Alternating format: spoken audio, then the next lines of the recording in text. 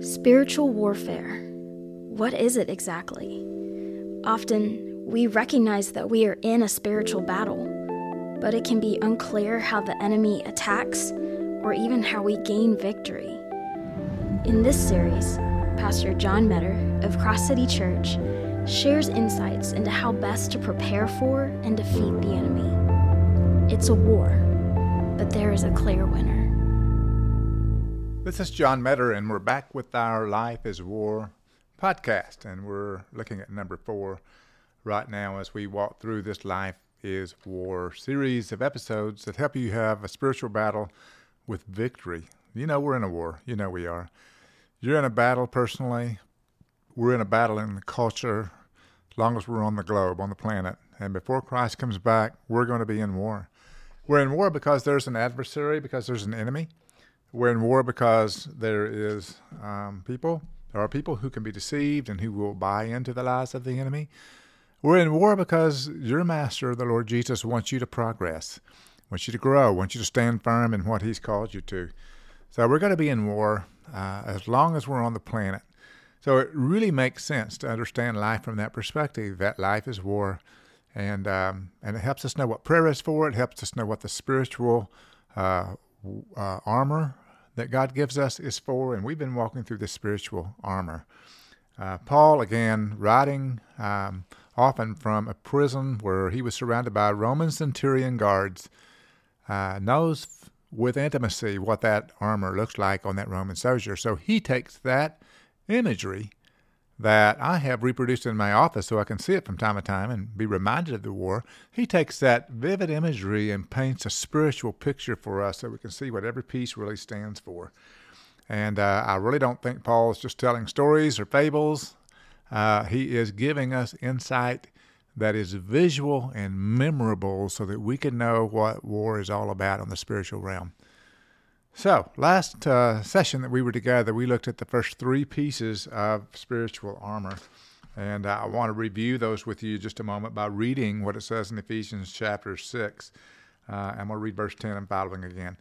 Finally, be strong in the Lord and in the strength of his might. Put on the full armor of God. That's what we're talking about here. So that you will be able to stand firm against the schemes of the devil. Now, we talked about the schemes of the devil and what we struggle against. Paul said this, for our struggle is not against flesh and blood, but against the rulers, that would be Satan and the demonics who have fallen from heaven, against the powers, against the world forces of this darkness, against the spiritual forces of wickedness in the heavenly places. All those bring up imagery of a whole army, some supernaturally empowered as fallen angels, some deceptively empowered by those who are the proponents of these lies, all of them the army of God, all of them the army of wickedness and darkness coming against the army of God and the truth of God. So this is a big army that we're facing. So Paul goes on and says, therefore, take up the full armor of God so that you may be able to resist in the evil day, and having done everything to stand firm. Stand firm, therefore, having girded your loins with truth. That is all truth. Truth as opposed to lies. Light as opposed to darkness. That's living with integrity. And having put on the breastplate of righteousness. That's your identity in Christ. Knowing who you are and how Christ has made you righteous. And having shod your feet with the preparation of the gospel of peace. That's the purpose of God in your life. Standing on the purpose, the reason for which you are here. And that ties into the gospel a great deal no matter who you are. In addition to all, taking up the shield of faith, we'll talk about that, with which you shall be able to extinguish all the flaming arrows of the evil one, and taking the helmet of salvation and the sword of the Spirit, which is the word of God. So those are the next 3 pieces of spiritual armor. And again, I'm happy to repeat this over and over because I want you to kind of get this in your mind. The belt of truth is your integrity in Christ. It's what holds everything together. The breastplate of righteousness is your identity in Christ. The gospel shoes refer to your purpose in Christ. So you have this armor and now 3 other pieces that we're going to examine. So let's start with the shield of faith. As a believer, you have a shield of faith which is given to you. And the Bible says again, taking the shield of faith, with which you will be able to quench all the fiery darts of the evil one. This is extremely practical. Above all is a word or phrase that means all, above, over all.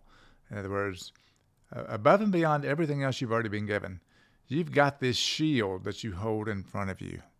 Now, I've got a reproduction of a Roman shield, but it's nothing the scope and size of what these guys carried. It refers to a shield that's in front of an actual Roman soldier that covers their whole body. The raios is the Greek word. It refers to the word oblong, and it basically is a door-like shield, a four-cornered slab, if you will, that represented a shield of protection to the soldier. And it's completely covered in leather or animal hide, many layers woven together. It's as strong as steel, but he had to keep it soft and not brittle.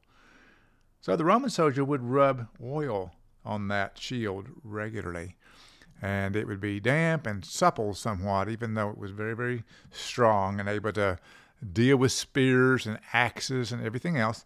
But in addition to that, because it would be kept somewhat moist with this oil, it would even absorb the arrows, even the flaming arrows that the enemy might send towards the soldier. So get that, if you would, in your mind. Recent movies have shown us big pictures of that and vivid imagery of that, so it's helpful to me to think about carrying that shield around. And actually, you don't want to be without that shield. Because even though you have a breastplate that is designed to protect you, and even though you have shoes and greaves that are designed to protect you, those arrows are coming for your core. They're coming for your stomach, for your heart. The biggest piece of the soldier is what needs to be protected. Now, I'm an avid shooter in the sense of I have a number of guns, and I do a lot of target practice. And you're always told when you shoot a gun, aim for the core. Aim for the core. Because when you aim for the core, you put bullets in the core, then you have disabled that individual. It's the biggest target possible. It's also the one that has all the organs in it. So aim for the core. So I say that because that's what the enemies of the Roman soldiers did. They aimed for the core.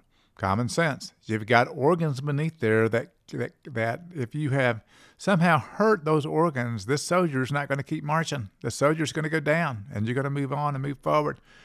So the shield of faith was designed to protect the most vulnerable part of the soldier itself. Now, the shield of faith, when it comes to the spiritual application, is your protection in Christ. It's your protection in Christ. It's the shield of faith. That is your conviction of what is truth versus lies.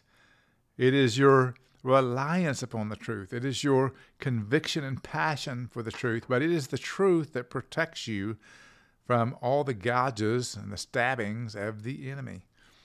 And if you get the idea of this shield absorbing even fiery darts of the evil one, as the scripture says, and the fiery darts of an enemy, like in the Roman world, then this spiritual shield quenches the speculation and the lies of the enemy. Now, with that, let me pause and open the Bible, because in 2 Corinthians chapter 10, verses 3, 4, and 5 is another wonderful spiritual warfare passage that I will get to at some point. I consider this one of the most important few verses in my life when it comes to spiritual warfare, having a soul that prospers, being able to have mental health in the right place. And here's what it says. It says, "For though we walk in the flesh, we do not war according to the flesh." So spiritual warfare is what's in the mind of this. "For the weapons of our warfare are not of the flesh, but divinely powerful for the destruction of fortresses. We are destroying speculations and every lofty thing raised up against the knowledge of God, and we are taking every thought captive to the obedience of Christ." Taking thoughts captive. Those arrows, those flaming, fiery missiles coming our way from the enemy are absorbed by this shield of faith. We're taking every thought captive, and this shield of faith helps us do that. So again, the shield of faith in a spiritual way makes up the truth that God gives us, that you have embodied with passion. You know this is the truth of the Word of God. And of course, faith is believing what God has said despite everything else, despite our feelings, despite culture, despite any opposition that we have. Faith is believing what God has said. That's the only way to make it through the storm, by the way, is to stand on something strong, and that something strong is God's truth.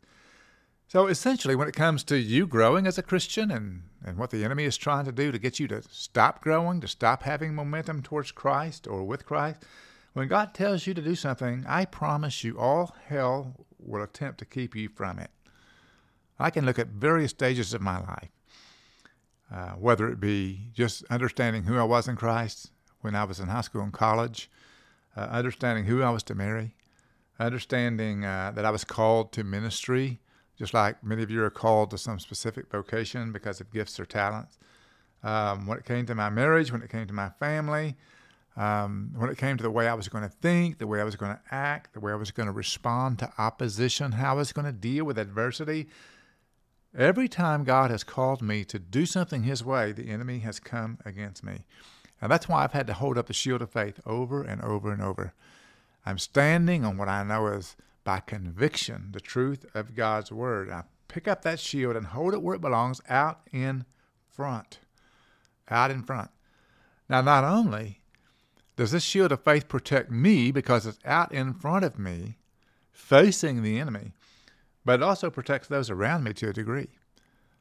One of my favorite movies when it comes to this kind of depiction is the movie Troy. And Troy shows all these soldiers back in that particular era using these shields and using these spears and swords, but they would do what they would call a phalanx of shields. They would all crouch down together and put shield against shield, side by side, and form an almost impenetrable wall. And they would hold it up to protect themselves and the person next to them. And sometimes the opposing marauding armies would come at them with everything they had, and yet this set of shields that were held up in this moment of battle protected the soldier and the one on his right and the one on his left and the one behind him and the one in the front of him, because they held this phalanx together. And that just leads me to say the shield of faith is so important for your faith, but it's also important for the faith of your spouse, the faith of your children, your friends. And it's also another reason for me to point out the body of Christ. Our people together stand against the darkness and the forces of darkness, and the shield of faith in all of our lives helps protect others. So, taking the shield of faith with which you will be able to quench all the fiery darts of the evil one. Now, I know that when it comes to what the Scripture says about fiery darts and about things that the evil one, the wicked one, throw at us, when it comes to lies coming our way or just speculations or deceptions coming our way, there are not many weapons that we hear of, not many ways to protect ourselves that we hear of, apart from this shield of faith and apart from knowing the truth. That's the only thing that really battles the enemy when it comes to his lies and deception. So this is an incredibly important piece of weapon. That's why it says, above all else, overall, be sure you hold this shield of faith. So the shield of faith is important to your life, and again, it is the protection that you have in Christ, and it's your conviction of truth that you hold up day in and day out when a spear or an arrow or a sword of lies and deception and speculation come your way. Always hold up that shield of faith.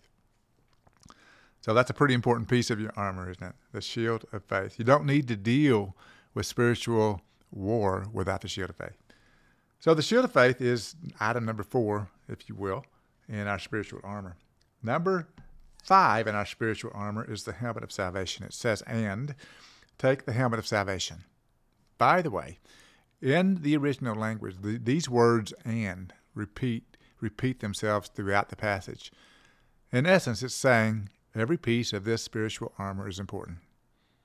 And take the shield of faith, and take the helmet of salvation, and the sword of the Spirit, which we'll deal with in a moment. So it's not just any one piece of this armor, but it's all pieces of this armor. So what is the helmet of salvation?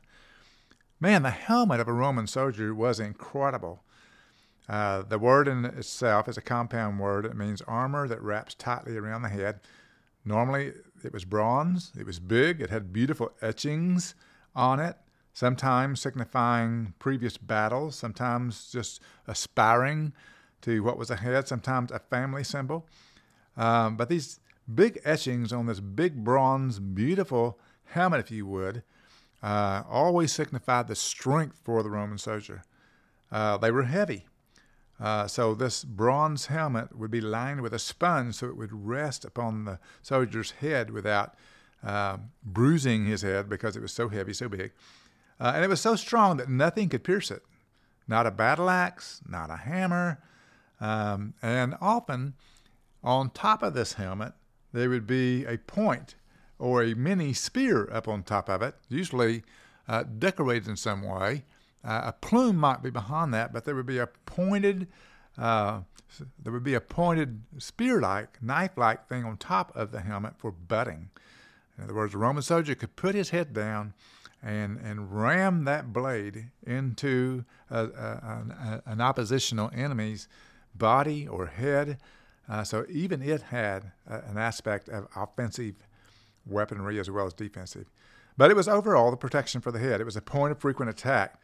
When you see fights today, whether it's be boxing or fist fighting or MMA fighting, man, you know the head is always the one that people target when it comes to their fists or when it comes to a knife or an axe or something. It's always the head because while a bullet might protrude in the core, a spear or an arrow might protrude in the core, a fist or a knife or a blade towards the head is what's most common.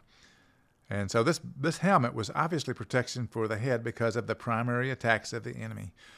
Now, in spiritual terminology, the primary attacks of the enemy correspond with what this phrase is in our spiritual armor. Take the helmet of salvation. And let me just say, the primary attacks of the enemy are against our salvation and our assurance of our salvation. Now, can I just say this to you? The enemy cannot threaten your salvation if it's real, but he can cause you to doubt it. And if he causes you to doubt it, which many do today, they doubt their faith and they take steps back and they cease following Christ. And that's how the enemy deals with so many today, by causing them to doubt their faith. If he can make us doubt, then we'll start trusting our feelings or we'll start disbelieving God. Then he can make us hesitate in the battle. And you cannot hesitate in spiritual war. If you think that your salvation is not real, if you think that it's not secure, then you're going to be bothered by that so much that you're not really going to fight the battle well. So the helmet of salvation is this. Get this. It's your confidence in Christ. It's your confidence in Christ. Because I don't worry about my salvation, Satan's primary attacks on my mind are not felt. And the reason is I've got this big old helmet on me. And this helmet says I am secure in my salvation because of what Jesus Christ has done for me. Now, if you think that your salvation is secured by your obedience, then you don't even have a helmet on. Or if you think it's secured by some future acts that you can do for God, you don't have a helmet on. If you think it's secured by religion, you don't have a helmet on.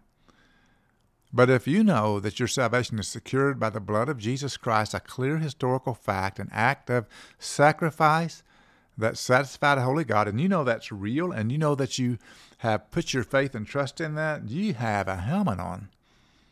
You don't have to doubt your salvation. You're secure in your salvation, and when you're under attack for that, you just need to go back to the moment where you knew you ceased trusting yourself or your religion or whatever else, and you started trusting Christ as Lord and Savior. Now, for me, at 18 years of age, I was doubting my salvation. I came to faith as a young boy. I really began to doubt my salvation primarily because of disobedience to God. I just began to wander and wanted to be seen as successful in the eyes of people more than being successful by following God. And so I just began to doubt, and I began to wonder, have I really been saved? Is this real? Or is this something my parents just told me and that I acted on? And so at the age of 18, I drove the stake. I heard somebody say this one time, that if you doubt your salvation, drive the stake in the ground. Make it an unforgettable moment. And I happened to be out in the field of a friend of mine. We lived in rural Oklahoma. And I remember laying down in that field and looking up at the sky as it was becoming dusk, and asking God, God, I know I've got a lot of doubts right now. And I do remember as a kid I made some decision, but I want to know, is that real? Is this thing real? Is my faith really in you, or is it in something else? And during those moments laying in that field, God began to be very, very real to me. And he came to me in that moment. Basically, I said, God, if I'm not really, truly saved, if I've never truly trusted you as Lord and Savior, I want to do it right now and drive the stake in this field and never again doubt. Now, I know where that field is. I've driven by it several times over the years.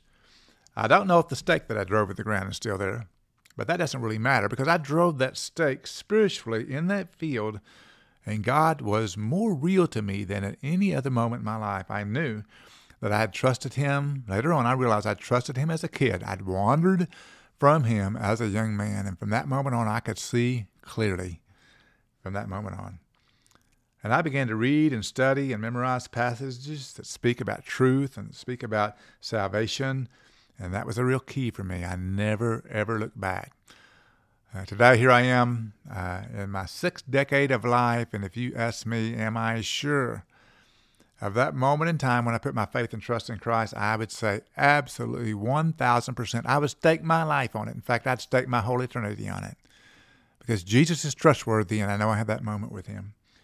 So that's what the helmet of salvation essentially is. So I don't have to hesitate. So I don't have to wonder if I'm in God's good graces or not. That helmet of salvation tells me that I am, and that he literally is behind me as I fight this war. When I was a young man, I had a football buddy who eventually became a middle linebacker in college and played professionally. And I remember going places with this guy. His name was Cliff, and he was a pretty good friend of mine, a couple of years older than me. And when we went places together, I was more bold, maybe even a little bit cocky. I remember in one particular place, I had been talking to some people from a different town, and they got a little cocky, and so I talked back to them, and I knew that Cliff was behind me and that he would back me up. And at one point, I almost crossed the line. It was almost fight time, and I turned around, and Cliff was gone. And all of a sudden, I became afraid. Because if Cliff's not there, I'm not going to win this battle. I'm not going to win this fist fight. It turns out that Cliff had just stepped away from the room. He came back in a few moments, and everything was good. And nobody messed with me when Cliff was there, because Cliff was one bad dude. Well, I use that story to help remind you that Jesus is one bad dude when it comes to spiritual war. And as long as he's on your side, and you know he is, which is what the helmet of salvation is, you can face the enemy confidently. The helmet of salvation is your confidence in Christ. Is he with you? Then fear nothing. Fear nothing. You can face the battles and be victorious. And then the 6th piece of armor, not only the shield of faith and the helmet of salvation, but the sword of the Spirit. I love this one maybe more than any other one because I love collecting swords, and I have some swords that are there by that spiritual armor depiction, the Roman soldier armor that I have. And this line in verse 17 of this text says, "And the sword of the Spirit, which is the Word of God." Now, I've got a number of swords as I've shared with you, and as I did study about the Roman centurion's armor, I realized that these are not long swords that the soldiers would have, but these are the short swords. It was not a big blade in terms of length, but it was in terms of width. And the design of the sword of the Roman soldier was thrusting, not slashing. In other words, the point was not that you would cut somebody, but the point was you would stab and gouge the enemy. Sometimes the sword of the Roman soldier had a corkscrew crafted into the end of it, or an upturned point. The idea was a fatal gouge, that if you got somebody and pulled out the weapon quickly, it would bring with it some of the internal organs, which meant that the one who was stabbed wasn't going to live long. As a matter of fact, the short sword of the Roman soldier was feared. It was a horrifying weapon to all of the enemies because of its destructive ability. Now, you can cut somebody with a long sword, and they can still function, but you can't take a short sword, allow it to be thrust into your core, pulled out, and still function for long. You're going to bleed out in just a few moments in the sense of war. So it's this really brutal sword that Paul is talking about. Notice it's not your sword. It's the Spirit's sword when it comes to the spiritual imagery, the sword of the Spirit. It's one he puts in your hands in the heat of battle. Now, the sword of the Spirit is your weapon in Christ. Your weapon in Christ. If the shield of faith is your protection and the helmet of salvation is your confidence, the sword of the Spirit is your weapon in Christ. And it's bigger than what you think it is. It's more powerful than what you think it is. Back when eBay was just getting started, one of my sons, Joey, was collecting pocket knives and letter openers, small things that wouldn't hurt him. He was about 8 or 9 years old. And one day we were looking for swords on a brand new company called eBay. So that dates this thing a little bit. And there was a picture of what I thought was a very short depiction of a sword, more like letter opener size. It did not give the dimensions. It just did not have a lot of type or print about it.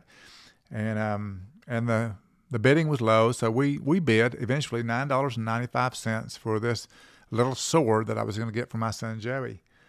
And we got the bid, and so we actually won the auction, and $9.95 is what I spent, and I waited for its arrival.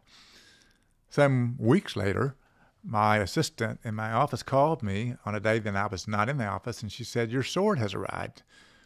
And I said, "I didn't order a sword." And she said, "Well, I think you did, because there's a sword here. And it's in a box. It's big and long and heavy. And it has some depiction on it, on the label, that it's a sword." So I was thinking there has to be some mistake. So I went down there, and sure enough, in this box with this massive sword, almost 4 feet long, of incredible steel, and it was sharply honed to the point where it would cut paper.